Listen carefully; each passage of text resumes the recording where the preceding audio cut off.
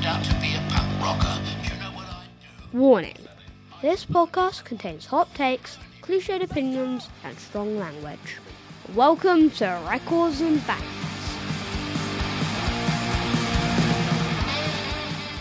Welcome to Records and Bands. I'm Rob Jones. Leon is with me today, which usually means we're about to head on a hard rock deep dive. But no, not today, not this time. Tonight, Leon has brought along a couple of super fans of a band that they aren't really anywhere near either of our record collections. So we're heading back to music school for a show that I'm calling Simple Minds for Simple People. Leon, we're the students tonight, but would you like to introduce our professors for the evening? Right. We have got long-standing friend of mine and keyboard impresario Jonathan Thomas. Plays keyboards for, some little band in Herefordshire called Frontrunner. We've also got his friend of many years, Sean Earlish. And I'm not going to go into too much detail about their relationship and how they came to know each other, because that's going to be done by them later on. But it's safe to say that they're both very much into Simple Minds, as we'll hear in a bit. So usually I do a brief facts and figures and a rundown of like the key information about whatever band we're covering. But in this instance, it seems a little bit silly because Simple Minds were for a spell one of the biggest bands in the world. So it would be pointless, I think, in reminding our listener, our dear listener, how they were formed in Glasgow in about 1977 and their first album came out in 79. And everybody should probably know that throughout the 80s, they produced several albums which gained critical and commercial success, saw their songs being used in the biggest movies of the era, and probably helped to define the 80s alternative sound. How many millions of records do you reckon Simple Minds have sold, Leon? Millions? Yeah. I'm going to go, if Maiden have sold in the region of 120 million, I reckon they're going to be 73 million. Any advance? Yeah, somewhere around there, I think. 60 ongoing. From the information I found, 70 million was bob on. So I'm guessing Leon probably looked on the same Wikipedia page as I did. Yeah. I guess. There's never really been a band that's been in my wheelhouse. And I think that's probably to do with like my age. So like I started listening to music, in the 90s. So almost 10 years after they started really to get big. So like the biggest singles, I suppose, and the ones I would know would be Alive and Kicking, Promise Me a Miracle, Don't You Forget About Me, and maybe I remembered Belfast Child. Yeah, Was massive. Or even Promised You a Miracle. Yeah. Is that sorry. Promised Me. Yeah, but Rob, it's refreshing to hear somebody mention Promised You a Miracle. I think most people would just say, Don't You Forget About Me, Alive and Kicking, possibly Belfast Child. I would have said Waterfront. Well, yeah, true. Alive and Kicking, I remember being used on the football. Yeah. Was it on like Match of the Day, or was it the ITV version of Match of the Day? It was when Sky took over, 92, 93 season, I think it was. And that was like their theme tune, if you like. So that was kind of force-fed at us, wasn't it? But that was... It got re-released around that time as well. So actually, I think it charted twice. So it's probably the re-release that I remember, to be honest. Yeah, it would have been a re-release, yeah, definitely, yeah. During that time, there was probably a stage where everything they released was gold, I think. If it didn't get critical success, it certainly sold loads and loads. And they could easily stand shoulder to shoulder against some of the biggest names in the business towards like the end of the 80s especially. If I'm being honest, I kind of lump them in with 80s era U2 and In Excess, which is pretty good company to be in. And I do get them a little bit mixed up sometimes. Yeah. Right. So regular listeners will know that we don't usually judge artists and bands on this show by like the number of units they sell. We kind of judge them sometimes harshly by the integrity of their work and also the emotional impact they have on those that really love them. So, John and Sean, can you remember like when you first got into the band? Was it one of those bands that kind of grew on you both over time, or was there a particular track or an album that took you from like no Simple Minds to all the Simple Minds? Yeah, so I think for me, I heard Don't You Forget About Me in the summer of 85. I remember liking it. I didn't buy it. It didn't blow me away. But I heard Alive and Kicking some months later in September of 85. And that really pricked my ears up, so to speak. Yeah, so that was it. It was Alive and Kicking that really got me into the band. So then that album, Once Upon a Time, which Alive and Kicking featured on, was on my Christmas list for that year. And then whilst talking to some guy, some irritating pupil next to me in art class, about music and stuff, we both realized that we both liked Simple Minds and we both had the Christmas list, the album on the Christmas list. And that's how we got talking about the band. But Sean started earlier than I did. He already had the album previous to Once Upon a Time. Is that right, Sean? Yeah, I think the first track probably that grabbed my attention was I remember when, because it was their first top 20 at Promised You a Miracle. And I think I can remember recording it, back in the day, where you'd have the top 40 on and you'd sit there with your little tape player. I think I taped it off the radio. And then I can remember when Sparkle in the Rain came out, it went to number 1. But it was quite a few months later I actually bought it. And then probably it's the same as you, mate. Don't You came out. It kind of passed me. I wasn't a massive fan. Well, still not really, but Yeah. But again, I think it was when Alive and Kicking really was the one that really, really blew me away. And I stopped at that point. I thought, right, this is my band, because such a great track.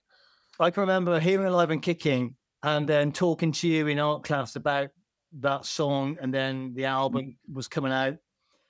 But I was so excited by Alive and Kicking that I went to Hereford and bought some previous albums, the earlier albums. I bought New Gold Dream from 82. I bought Reel to Reel from 79. So I really heard the earlier stuff, really, more so than the mid-80s first. This is something I was going to ask, because obviously we're in the days of streaming now, whereas where you get into a band and you realize there's 4 or 5 albums previous, you can just go, oh, they're all there. Whereas like me and Leon had this, you get into Iron Maiden. Yeah. Well, you speak to this, Leon. You get into Iron Maiden, don't you? And then you get a record. Then there's 6 more, isn't there? But how do you, when you've got to buy them all, how do you do that? It was with me and Rob. I don't know what it's like with you two, but as soon as I got one, Rob had it. That's how easy it was. I would beg, borrow, or steal an album off a friend, and then my friend would have a copy of that album that I begged, borrowed, or stole. And I don't know if you share between each other. No, we don't really get on that well. Oh. It's all up front, really. No, I borrowed one. What's mine is yours. Actually, Sean, I've still got your Gina G CD. I must return it. Keep it. I remember borrowing Spark in the Rain off Sean. He scratched it. Yeah. Yeah. And so I beg your pardon. So I heard that album first. And then it was the next day, I think it was the next day, I went to Hereford and bought the 2 earlier albums. So before Once Upon a Time was in my Christmas sack, I'd got familiar with 3 earlier albums. So yeah, I've got Sean to thank for that, really. Sparkle blew me away. Sparkle in the Rain blew me away. I remember that really well. With me and Leon, because I'm seeing some massive similarities here. So Leon and me, our friendship was cemented by a love for Iron Maiden, and if I'm honest, for me it was a little bit, if I want this guy to stick around and be friends with me, I best put some effort in, and I'll make sure I like what he likes a little bit. Yeah. But that was a band that's very much a bonding agent for me and Leon. So is that something that you two can relate to with Simple Minds? Is your friendship formed around that band and a mutual love of music and the same sort of bands? Or yeah, it was Simple Minds that started our friendship. I mean, Sean and I were in primary school together, but we weren't really in the same sort of group. It wasn't until we went to the high school that we got talking, and then it was really around music. So I think yeah, the commonality with Simple Minds has really helped. But yeah, we've both got a really strong passion for music, so I think that was it really. Simple Minds just happens to be part of that passion, I suppose. So, Sean, what would some of those other bands be? Well, Sean and I, we've been from Simple Minds, we went to see other bands as well. So we've been to see U2, Springsteen, Adam and the Ants, The Cure, then Jericho, Big Country, In Excess, Oh wow, Belinda Carlisle. Belinda Carlisle. Where is she now? But God knows. yeah, but yeah. So I guess that was the catalyst. Was Simple Minds, I guess, really. But would I really bother with Sean if Simple Minds didn't exist? I don't think so. I mean, well, Sean and I think Sean and I, we have this passion for Simple Minds, so that's a common thing between us. But Sean's got other interests as well that I don't share. I mean, Sean's heavily into football, bird watching, cleaning products. He loves the James Knot and the kind of Mr. Muscle, which I'm not really into, but we're still really good friends. Yeah, we won't mention your other interests. It's a family show. Well, here we go then. So, John, you've been sharing many, many photos in our WhatsApp chat. So I would like to know, when does the restraining order get lifted?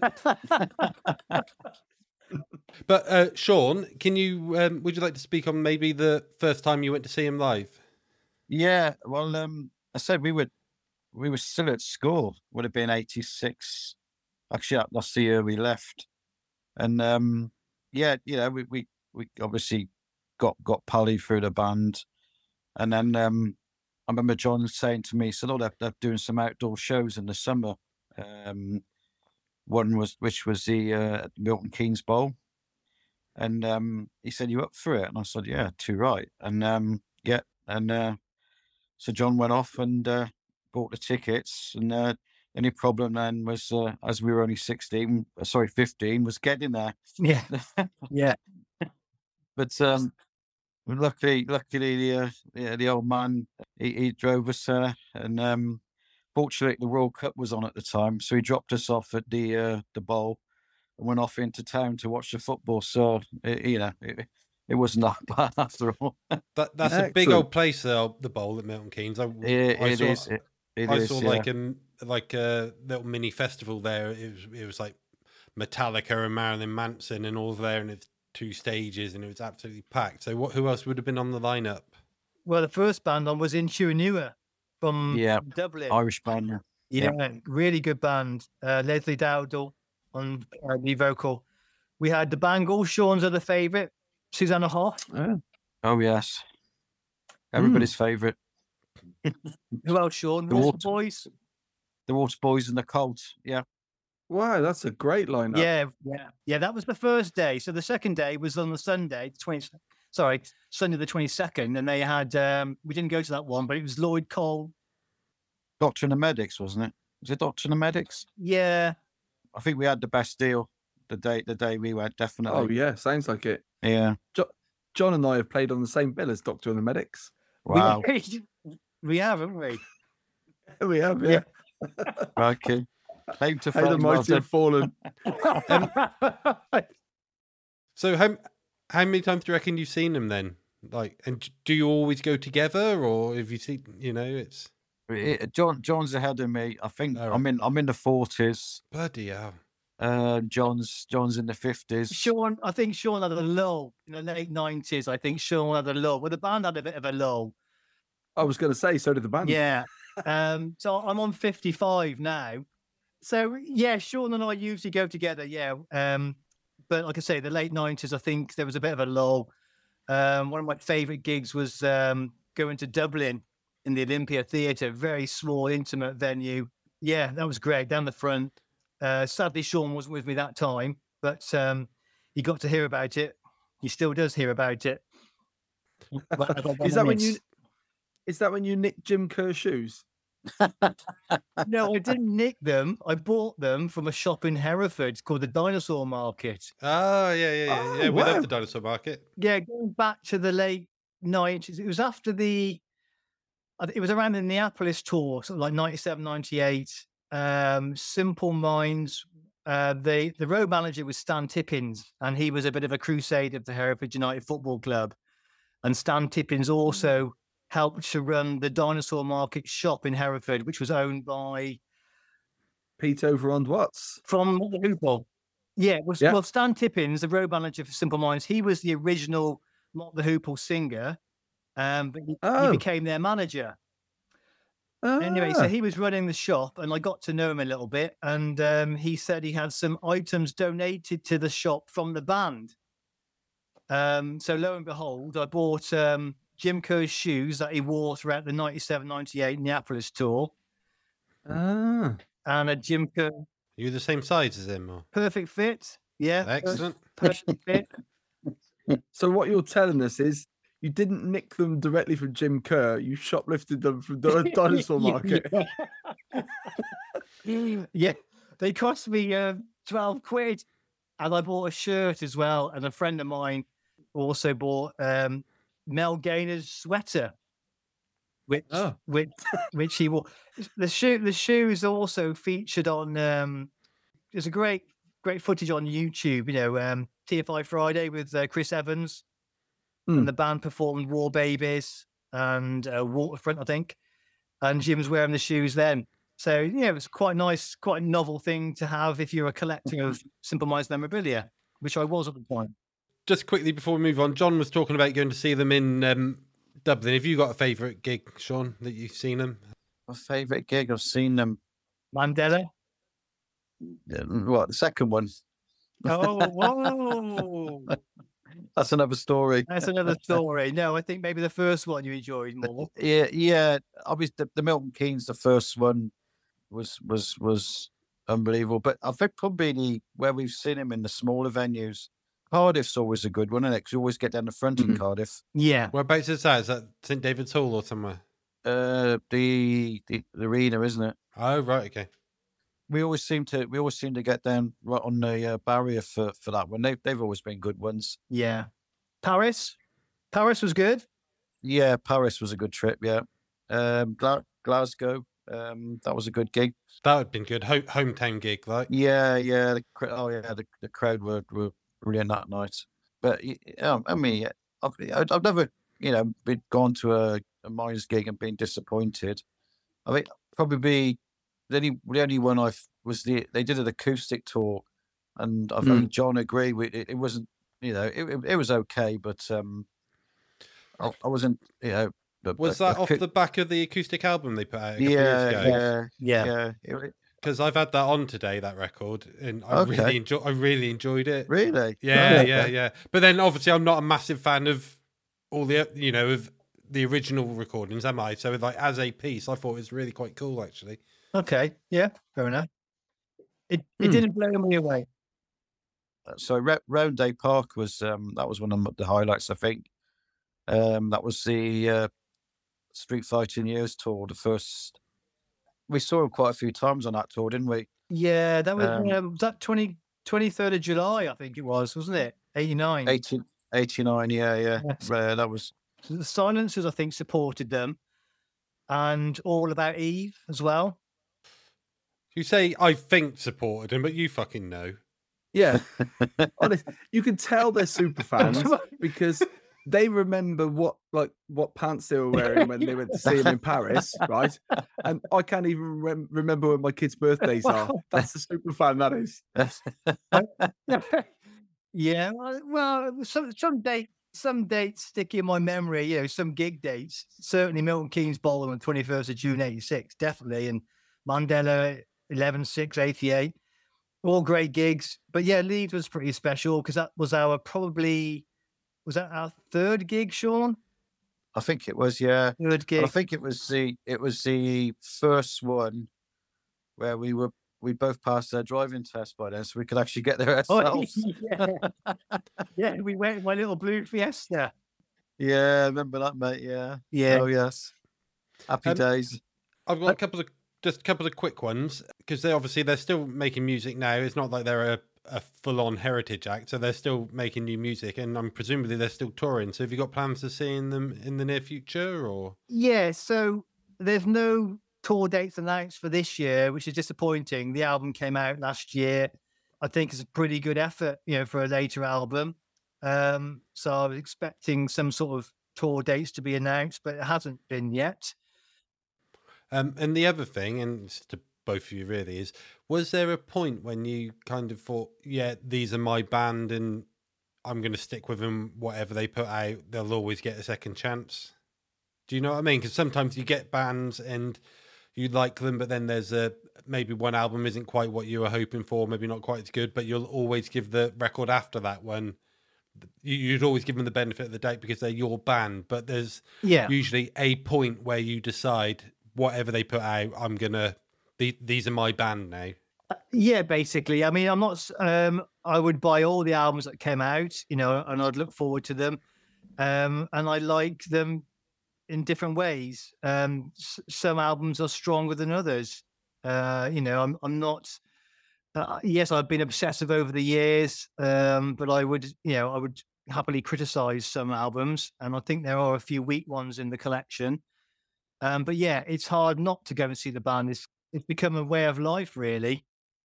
But is there a point where can you put your finger on a point where you went, where that kind of switch flipped, if you like, and they became the band? For me, I would say Alive and Kicking. So I'd bought the previous album. Alive and Kicking came out. That blew me. That was just. And I thought, yeah, this is my band. I mean, I was into a lot of other stuff, but I think that track for me. And then when the album came out, Once Upon a Time, and I've just thought, yeah, this is my band now. This is my number one band, definitely. Do you think at the point that you decided that the release schedule and quality was really consistent? Do you think that's part of why people get into bands, is that the music is of a certain standard and stays there for a consistent period, where they're consistently releasing really good stuff? Is that what caught you? Because do you think that if you'd heard that and then heard a couple of songs afterwards and they were particularly good, would you still be a fan, do you think? Yeah, I suppose at that point, obviously the Don't You had come out in the summer, and I said I wasn't the greatest fan of it, but it went to number one in America, did well over here, and I think at that point they were definitely one of the top bands in the world. And the other thing is, around that time, they remember the Tube that used to be on sort of Friday tea time. And they screened, they recorded from that tour that was going on, a gig in Rotterdam. And I remember watching it and recording it off the Tube. And again, that was one of the, I must have watched that. Well, I wore the VHS out, to be honest, watching it that many times, because that was, I thought, well, we've got to see this band live. It was so good, for me. I think John will definitely agree that I just love what Jim was wearing. I've been looking at some pictures, and just that you see the style move through the ages, and as they get older themselves, the shoulder pads get smaller. Yeah. Well, no, it's not even that, because I didn't realise quite, and I think we'll get into it later on. I didn't really. Only knowing the singles, I didn't really get all the punky influences. I never really associated them with as a post-punk band, if that makes sense. Right. But listening to some of the stuff on is it Life in a Day, the first album? There's some of that stuff on there. It's I can see. Obviously, they've been influenced by what's going on in the scene at that time, So I was pleasantly surprised going back to listen to that one. Records and Bands is produced by Rob Jones. Please support him on Patreon so he can stop spending all our money on podcast stuff and buy me a new toothbrush. John, were you playing keyboards before you got into Simple Minds, or are they a major influence on your choice of instrument, shall we say? No, I wasn't playing keyboards then, but yes, they have. Mick McNeil, was in the band at the time when I got into Simple Minds, and he was a great loss when he went, as most Minds fans would tell you. But yeah, so yeah, I guess I've been inspired by Mick McNeil on keys and other bands with keyboards, Marillion also. No, so what was the question? Sorry. You've just about managed it. It was just were the band, or was Simple Minds like an influence on your choice of instrument?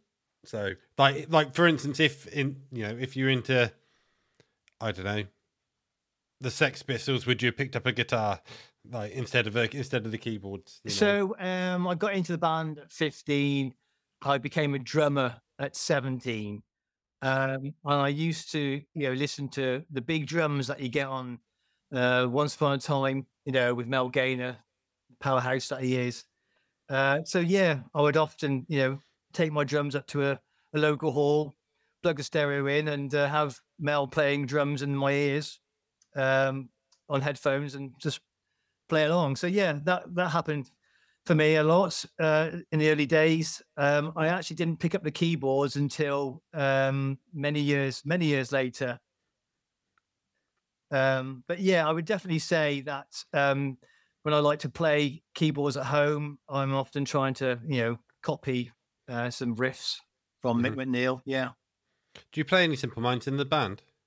We used to do Don't You Forget About Me, but I felt it was too rocky. We no longer do it. And recently we were doing Alive and Kicking. We used to do it years ago. We dropped it. It was too fast, in my opinion. But we've reintroduced it, and it's still not quite right, I don't think. Leon, what do you think? Yeah, this is where the super fan comes in there, because there's a vision and an insight into how that song should sound. But for me, it sounds perfectly fine. But for somebody who's lived it and breathed it and listens to it day in, day out, I'm pretty certain I would be exactly the same if we were doing... and I am, to be fair, quite anal when it comes to how we play certain stuff. That's what she said. There's points where I'm pushing for something else when we're rehearsing stuff, and everyone's like, "Oh, fucking hell," But I can't quite put into words or convey what I want people to play. So I guess that's kind of where John's coming from. Is he knows how this should be and he wants it just so, and it's still not quite right. Yeah, I agree with that, Leon. But it's still good. I also think it was losing the crowd a little bit. It's kind of a middle of the road track. Yeah. And it kind of lost the audience a little bit. We kind of put it somewhere, I think, in set 1, 3/4 of the way through. And yeah, people just didn't really get it, I don't think, generally. Yeah. Is that the younger crowd didn't get it, do you think? Because it is quite an old song, 85, so a lot of the younger audience, they just wouldn't know what it is. I don't think. So I'm kind of pitching this show as a, back to school, keep it simple, stupid, Simple Minds for Dummies, Simple Minds 101. So if school is in session, what would you say are like the entry level Simple Minds songs, or is there like a particular album which kind of sums up the band nicely? It's like, this is the one that if you don't like this album or these tracks, you're probably not going to get it. Is there anything that jumps out? For me, I would, if say, right, introduce me to Simple Minds, and I would add them Sparkling in the Rain, because that was their first #1 album, and it's still my favorite album. But then you could then hand them a copy of, say, the first album, Life in a Day, which sounds completely different. It actually sounds like a different band, because the the music is so different. But yeah, I personally, I would say Sparkle for me anyway. Yeah, I'd agree with that. I'd go for Sparkle. Studio album, definitely Sparkle to start somebody off. If I was to go for a live album, I'd probably recommend the 5x5 live album Oh yeah. from the 2011 tour. Yeah, great album.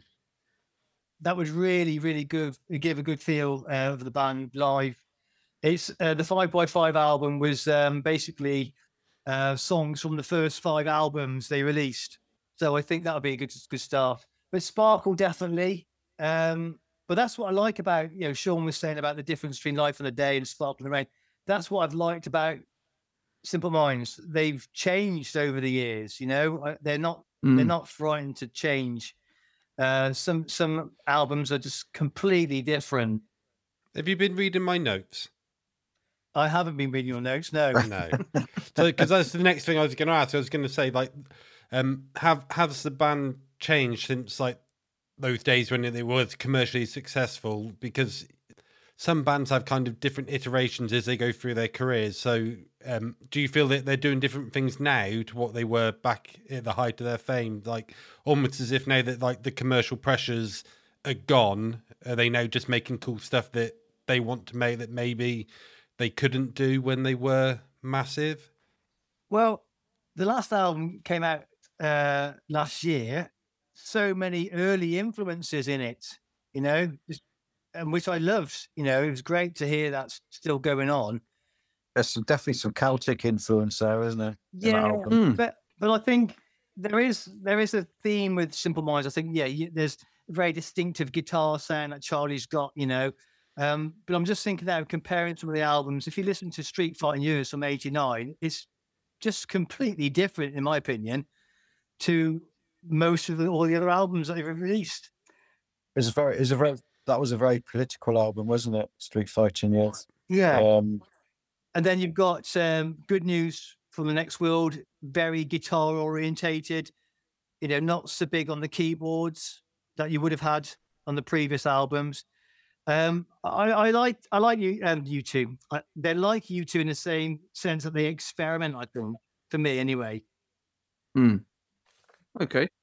So we asked you to make us a playlist of your favourite songs, not like the entry level ones that we've just been talking about, but like your deep. I was expecting a list of deep cuts, and I do have some thoughts, and I'm sure Leon has some thoughts. But we'll run through the 10 tracks. So if we kind of go through them and tell us about each one and why it's on your list, and then we can jump in with a few thoughts and we can just chat amongst them between us. That'd be really cool. Right. So the first one on the playlist that I've been listening to is Theme for Great Cities. Well, when we came to do the list, Sean picked 5, I picked 5, and we realised that we had some duplicates. So but it was important for us to choose 10 songs between us that gave a really good mix of over the years. That's why we've introduced, like, I think there's 1 or 2 possibly from the later album and some earlier stuff. So yeah, Theme for Great Cities, for me, I think it's one of the best instrumentals I've ever heard.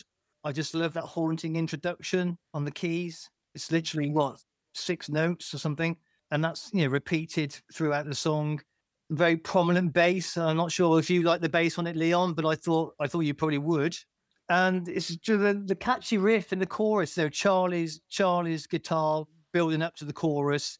It's like a chopping effect, I think, really. And then you got the keys, like an arpeggio effect on the keys. And it was off the Sister Feelings Core album. And then they actually used it as a B-side in '91. They remixed it, remastered it, and they used it as a B-side in '91 for See the Lights. I think with that song as well is the fact it's been sampled so many times by different bands over the years, which testimony to it, I suppose. Okay, so who would you sort of say top straight away? Who sampled it? Raven Maze. Yeah, that was a big one, wasn't it? Raven Maze, yeah, Real Life, made by Raven Maze, which was a mix of Theme for Great Cities and the lyrics to Bohemian Rhapsody. Oh, okay. What did you think about it then, Leon? Well, for the opening track, having been with John for quite some time and shared musical experiences, I thought to myself, oh, I've got to sit and do this for a podcast. Straight in, I thought the bass was fantastic. Yeah. And I thought, oh, blimey, I wasn't expecting this from Simple Minds. So listen to it, took me right back to Commodore Amiga days. It sounded like a theme tune from like a detective game you might have on a Amiga or a PC. Right, I'm just going to jump in, Leon, because you're going down a similar road to me. One, right, I fucking loved it. I thought it was amazing, and it sounded to me like it could have been on Blade Runner. Yeah, exactly. That's exactly what I was thinking. Yeah, it struck me as like it had elements of like Jean-Michel Jarre in it as well. Brilliant. Really sort of atmospheric, synthy rock pop. And I thought, well, bloody hell, this could go somewhere. This could be a good playlist here. Yeah. Yeah, I really enjoyed that track. I thought it was brilliant, and I wasn't expecting it, and I wondered if it was one that you'd put on to go, oh, this will screw them up. They won't like this, but I thought, if I was honest, when we put the list together, I thought Leon would like that song. I'm aware that there's about 5 that Leon doesn't like in the list of 10, and I'd love to have a guess of which ones they are later. Well, I'm sure he'll tell you. So the next one on this, I don't know who's picked it, was Hunter and the Hunted. Yes. Hunter and the Hunted. It's from the New Gold Dream album. If you go back to what was it, 82 it was released. And the likes of the NME, Record Mirror, the magazines at the time. And they literally, this was the bee's knees for them. It was probably the last album they made before they went more rockier. And for me, it's a good album, but this is the standout track for me. I love it. Yeah, and it's one they tend to do live.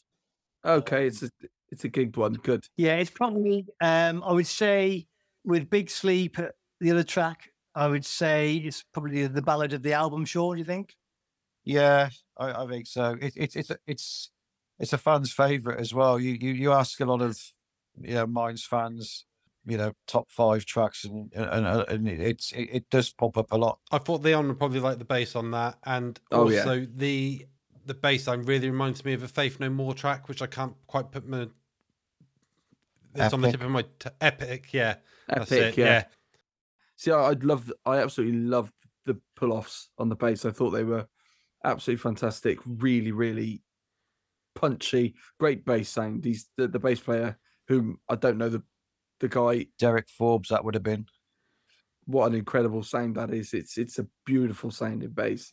I got hints of Talking Heads, and again, another great atmospheric orchestration. Really, really good. Street Fighting Years. Beautiful track, lovely piano at the beginning. It's from Street Fighting Years album, which is a very political album. I kind of like the big rolls on the drums. There's a lot of big rolls, a lot of big crashing cymbals in it. Lots of offbeat snare going on. It's a massive track. And I remember when they opened the tour with it, do you remember, Sean? They came from behind a big curtain. Yeah, the curtain dropped, didn't it? Yeah, it was quite dramatic, really.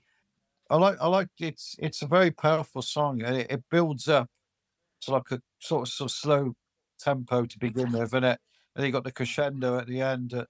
But it's the opening track on the album, and I think it is. You put that on, and you just think, wow. It's such a great opener for me. What I really liked was that, and again, I caveat everything I say by I don't know a lot of their stuff. I know the big singles, if you like. It was the first time I could actually hear the Glasgow in his voice. Yeah. Not all the time. It's not strong, but there's just little phrases he uses where you can actually pick it out. Mm-hmm. And I really like that. And rather than just belting out massive choruses, he's actually. It felt like there's some of him in it. Sure. I think so. But for me, it was so different. I mean, if you compare the albums, like Once Upon a Time, and then the next album comes along and it's Street Fighting Years, so completely different. That blew me away when it came out because of the difference, really. My favorite bit is the bit where he goes, Here Comes a Hurricane, and it goes into this massive drum roll, and there's some great keys that follow, and the synth where it's more almost strings like, really. Just beautiful, beautiful. Yeah, so I'll reiterate what Sean has said. I really enjoyed the build up. I thought that was really good, reaching to the crescendo at the end. I really like the bass on this.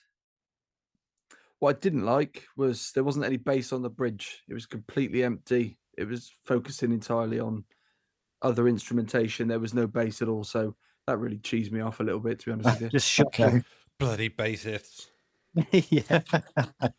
But I put it to you two guys. Have you ever tried singing the opening verse to Dignity over the top of this one? Off Deacon Blue Dignity. Yeah. I'll try it later. Yeah. Give it a go. Works a treat. Again, Deacon Blue are another band that previously, like before listening to this, I would have lumped in Simple Minds. I would have lumped in with Deacon Blue. Absolutely, yeah. That sort of 80s sound, rightly or wrongly. So as soon as it started, I thought, oh, there's a man I meet. Walks up. I thought, yeah, it's there. It's done. That's it. Got it.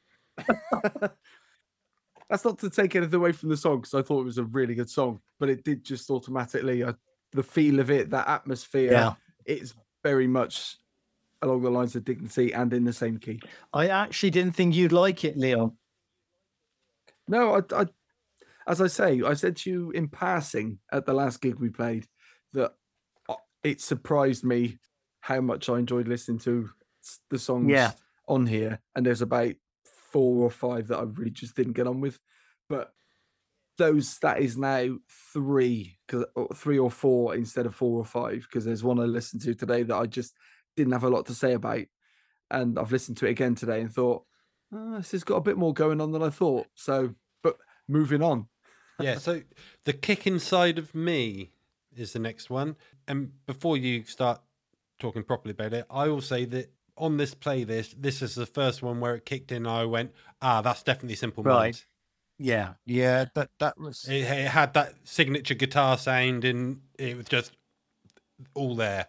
Yeah, it's Sparkle, from Sparkle. Sparkle, was a massive change in direction of the band where they went far more, heavier, rockier, more guitar based, and I said for me it's a perfect album, and this is the icing on the cake. This track for me, it's almost like a punk song, to me. But the only downside to this song, we've never heard them play it live, which is so sad. They just don't do it. Literally, that's in my list. This would be great live. Yeah. This is, out of the playlist, this is my favourite. Yeah. I've listened to this quite a few times and thought this is an absolute banger. Yeah. Total banger. It is. I'm glad you agree. It's almost a punk song, I think. Yeah. This is where the Led Zeppelin influence kicks in here for me. The keys are literally pulled straight out of Carousel. That rotating, looped, synthy. Oh, it's just total Zepp. Complete and utter Zepp. Love it. And I think Sean, so Derek Forbes on bass, I think, because that's a great bass line, and he's, I think his fingers bled. Is that right? When he that's the story is when they recorded it, his fingers bled. So perhaps that's the reasons why he doesn't get played live. Maybe it's a brilliant bass line. It is an absolutely brilliant bass line, isn't it? Yeah, it's great. But I love the introduction. I Jim on the vocal. It's just brilliant. That obviously repeats later on in the song. If you put New Gold Dream on, and then took that off and played this, you'd be like, oh my God, what the hell's going on here, wouldn't you? Yeah. Is that the same band? You just so the difference between those two albums is unbelievable.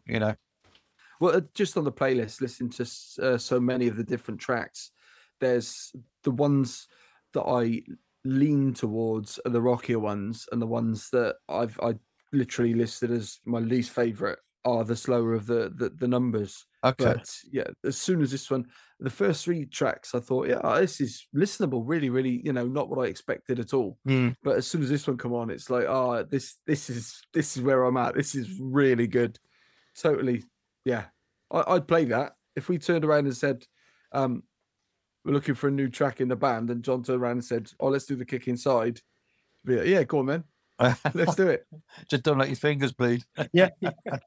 I think it's the top track of the album, and I think It's the icing on the cake, mate. I just it is for me, bee's knees, really is. So who chose Stay Visible? I think that was one of mine as well. I think I said when we initially did we matched up on a few tracks, so I had a rethink. This is one of the later. I think, what year is this, John? This is on the Black and White album? yeah, it would be 2005. Yeah, again, it's an opening track for the sort of the latter albums, if you like. It's for me, it's Pussy. It's the standout track. I do love how we refer to, we get to an age and you go, oh yeah, it's a later album, and then you have a look and it's like nearly 20 years old. Yeah. True. To me, it's still one of, yeah. I know. I see where you're coming from. Yeah. I do it all the time with Pearl Jam. I'm like, oh yeah, I'm not so keen on their later stuff, but Riot Act's great, and then Riot Act's like 20 years old this year, so it's like. I think Sean's right though. I mean, it's a great opener. I think it's the standout track of the album. There's another song on the album that I particularly like just as much, but we'll come to that one.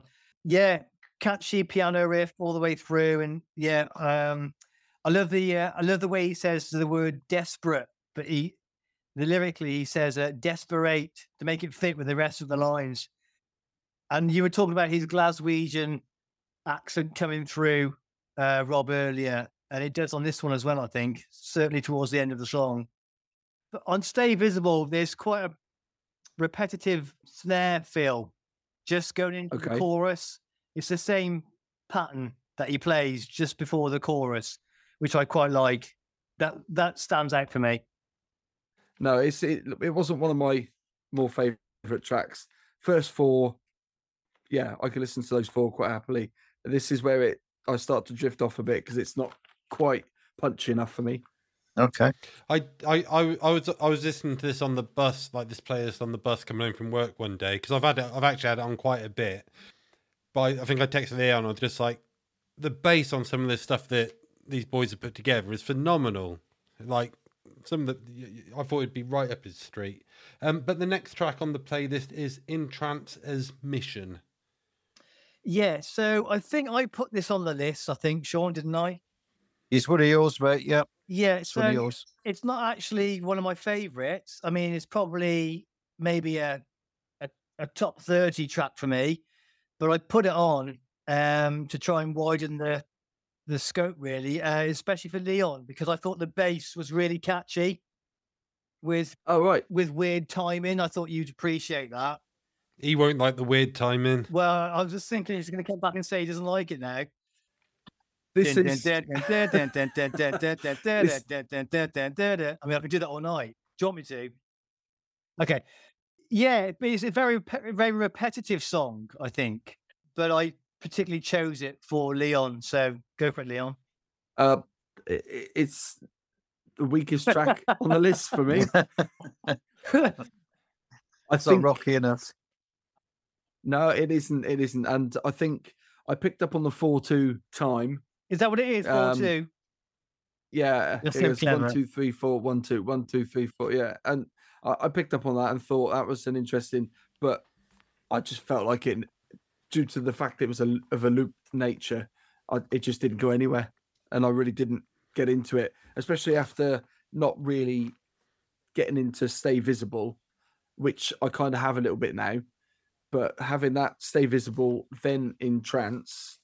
At that point, I was thinking, "Oh my God, what have I done?" It was another one that for me was giving off sort of, and I know they came before really, but like Faith No More vibes, which isn't a bad thing. Yeah, in my book. Well, Yeah, I didn't pick follow up on Leon's that. review. I mean, I was going to say I chose it especially for him because, he's the best bass player we've got in Front Runner, really. But I'm actually going to retract that statement. So Planet Zero. That's the newest. Is that the newest song on this playlist? Yeah, so I chose. I don't think Leon's going to like this one, but I didn't like this one. No, okay. So I chose it. For me, it's one of my favorites off the new album. I just love the way Jim sings "I Saw a Whole World on Fire." I love that so much. I think the keyboard riff's really poppy.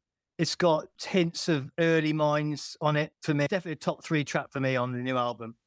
I kind of appreciated the sentiment. It's very green. It's very eco, isn't it? And that's right up my street. So I appreciated the sentiments. I think that's how I understood the song. To be honest, that's what I took from it. It just felt a little bit on the nose. I thought it was all right. I didn't think it was the worst song on there, to be honest. I thought at times it sounded a bit Kraftwerky. Yeah. And I thought Jim Kerr at points sounded like he was just at points. I thought, it almost sounded like a different singer, which sounds really strange. I don't know whether that was intentional or whether it was. I mean, maybe, I don't know. I mean, Kraftwerk are one of their influences coming through. Yeah, it definitely felt Kraftwerky to me. I'm gonna put it on tomorrow and see where it's coming from. It's something I haven't picked up myself, but I'll definitely give it a listen tomorrow and see if it's noticeable. I can notice it.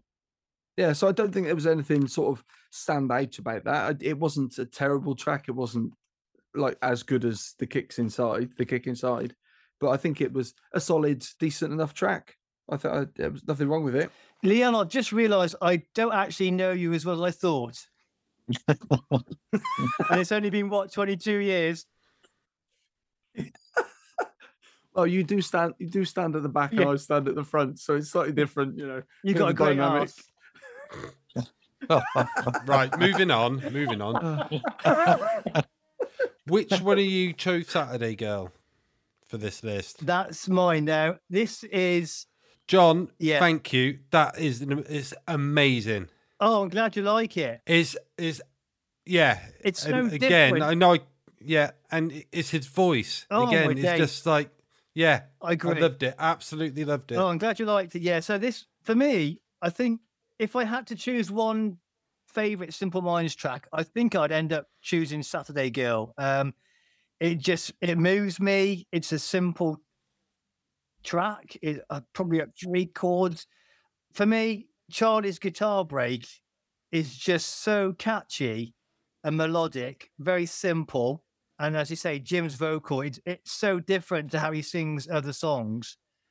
It just feels really intimate, doesn't it? And it's like I've said before on other stuff where things are quite bombastic's the wrong word, but it's certainly big and anthemic, a lot of their stuff. And this is just completely different. It feels very small room and intimate's the best word really for it. I absolutely loved it. There's a lot of variety in the drums, I think, as well. Like in the percussion, there's lots of rim shots alternated with some sort of lazy snare going on, tiny little subtle rolls. I love the Hammond organ in it as well. But yeah, coming back to Charlie's lead break, I mean, I just love it. It's so catchy and melodic. It's actually a B-side, wasn't it? Saturday Girl. B-side to This Is Your Land. Yeah. See, on my sheet of notes, I was listening to it at work and I got a notepad next to me that I make little notes about things. And all of the songs I've got something to say about, but Saturday Girl, I couldn't find anything to write about. The bass didn't stand out too much to me. I don't think it is one of those songs though. I think it's a song. It's a song that is all about feel and heart, rather than musicianship and technicality and virtuosity, if you like. I think it's very much a songwriter's song.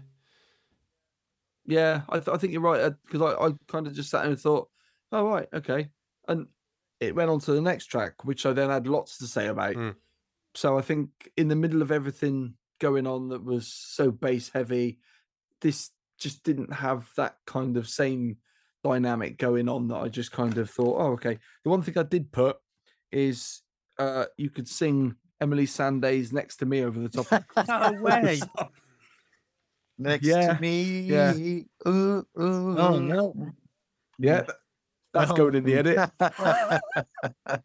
Going back to the Hammond organ, there's a lovely bit. So if you do revisit the song, so just before the lead break, Jim's vocal, he says, "I know it's going to be right," and there's a lovely keyboard harmony to that line that I particularly Oh, listen okay. out for every time I play it. So check it out. Oh, okay, I'll have I will be having a listen because I think that's the one thing I've taken away from this is that actually they're worth a deeper dive than I thought. So Next one, the penultimate one on the list. 70 Cities as Love Brings the Fall. That's the third one. That's the third one off that album. It was picked. Off the same album. Off the same album. Yeah. Yeah. okay, before we move any further, John, Rob, can you just play that again? Got it? Keep going. Okay, stop there.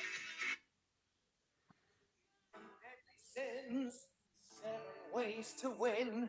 7 holy paths to hell, and your Yeah, but this is 1981.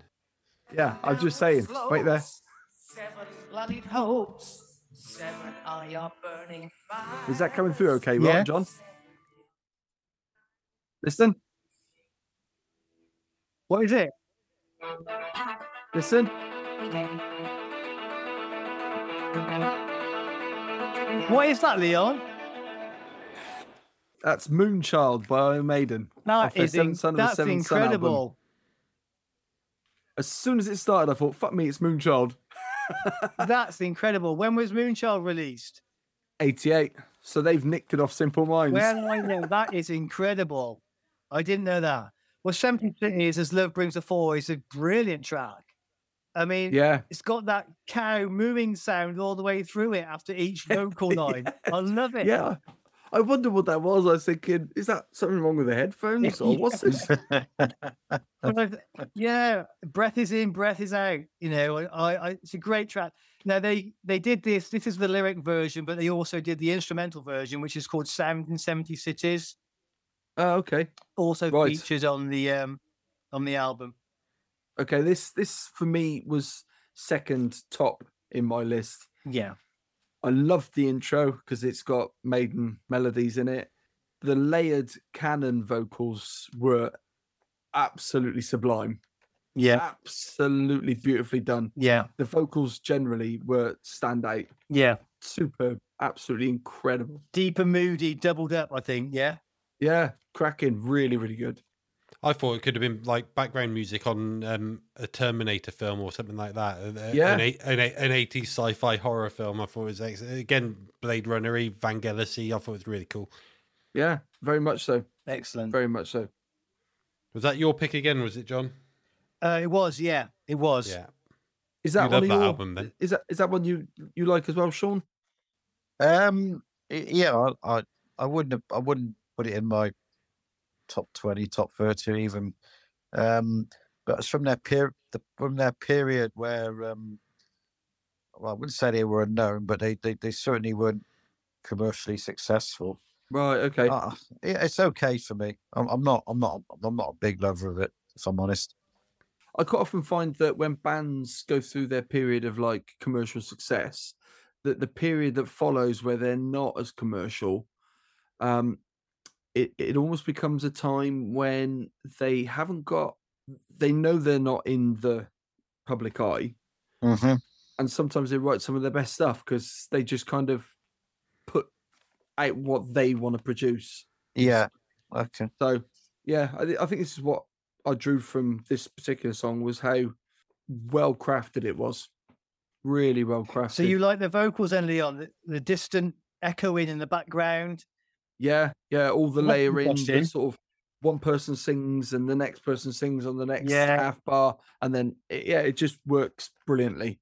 You don't hear enough cannons these days, in my opinion, in popular music. Right. So the last one on the list, I'm trying to keep track. It must be Sean's pick. Is I Travel. Yeah, I Travel. This is one of their earlier tracks. It's more of a you used to hear it in the nightclubs a lot. It was quite a dancey tune, and it's probably from the early period before they went sort of more rocky mainstream. This is my favourite track, and I've got it on an album called Celebration. Is that right? It's on Celebration, and it's on whichever album is on. Empires and Dance. Yeah, it sounded to me a little bit like The Damned, but like later period The Damned, almost as they're going into like the Eloise and Grimly Fiendish sort of era. So when they're embracing the gothiness, and it's like almost punk rock that you can dance to. Mm-hmm. So this would have been what, 1981, John? Was this I Travel 81 or 81? Yeah. 81, is it? Yeah, I think it was 81. Yeah, isn't it 80? And you're looking at 81 for Sons of Fascination. See, going back to Rob's comment of punk rock that you could dance to, I've written this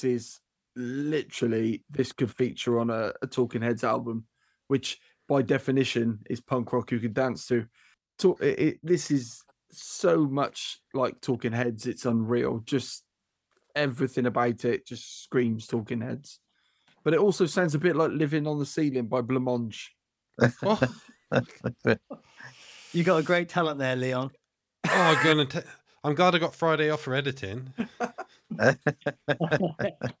It was 80. I'm sure it was 80, Sean, Empires and Dance. Yeah. That early period, they were banging albums out every 6 months almost, weren't they? Well, so if you think about it, right, so since the first album, okay, so Life in the Day, 79, wasn't it? Yeah, if you go to 82, they had 6 albums out. Yeah, they were prolific in the early days, weren't they? Yeah. Sean, did you just say the word prolific? Prolific, yeah. Why? I've never heard you say that before. Prolific. There you go. You heard it twice now. Right, I'm going to start to wrap this up, because I feel we could just descend into chaos with the bandmates here. Before I do wrap us up, is there anything Simple Minds based that we haven't covered that you think that you need to know this, or you should definitely listen to that? Anything jump out that we haven't covered yet? We've mentioned the favourite albums, which we would recommend to a novice, which would be Spark in the Rain. Standout track for me to recommend would be Saturday Girl. Sean, you'd say Hunter and the Hunted? For me, Hunter and the Hunted, probably, yeah. Yeah. Anything else Simple Minds related to throw out at us? If you've never seen them live, do it. It's always a good show.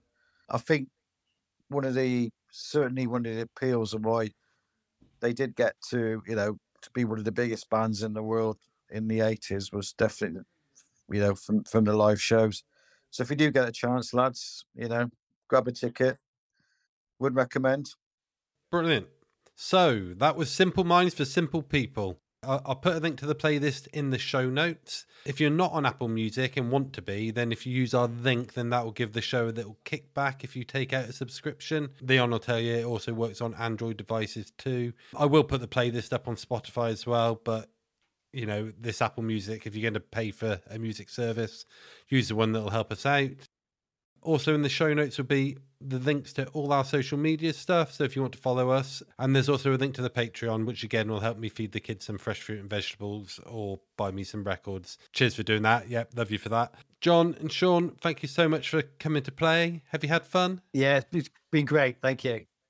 Yep, enjoyed it. Brilliant. I hope to see you alive and kicking on here again. Sorry. But that's just shocking. Edit that out. Leon, I'll speak to you in the week. Just don't you forget about me. Sorry. See, that's the other thing as well, though. He said we wouldn't get this done. We promised him a miracle, and we got through it. Oh, my days. Oh, I've been Rob Jones. We've been Records and Bands. Sorry. How good is fucking boy?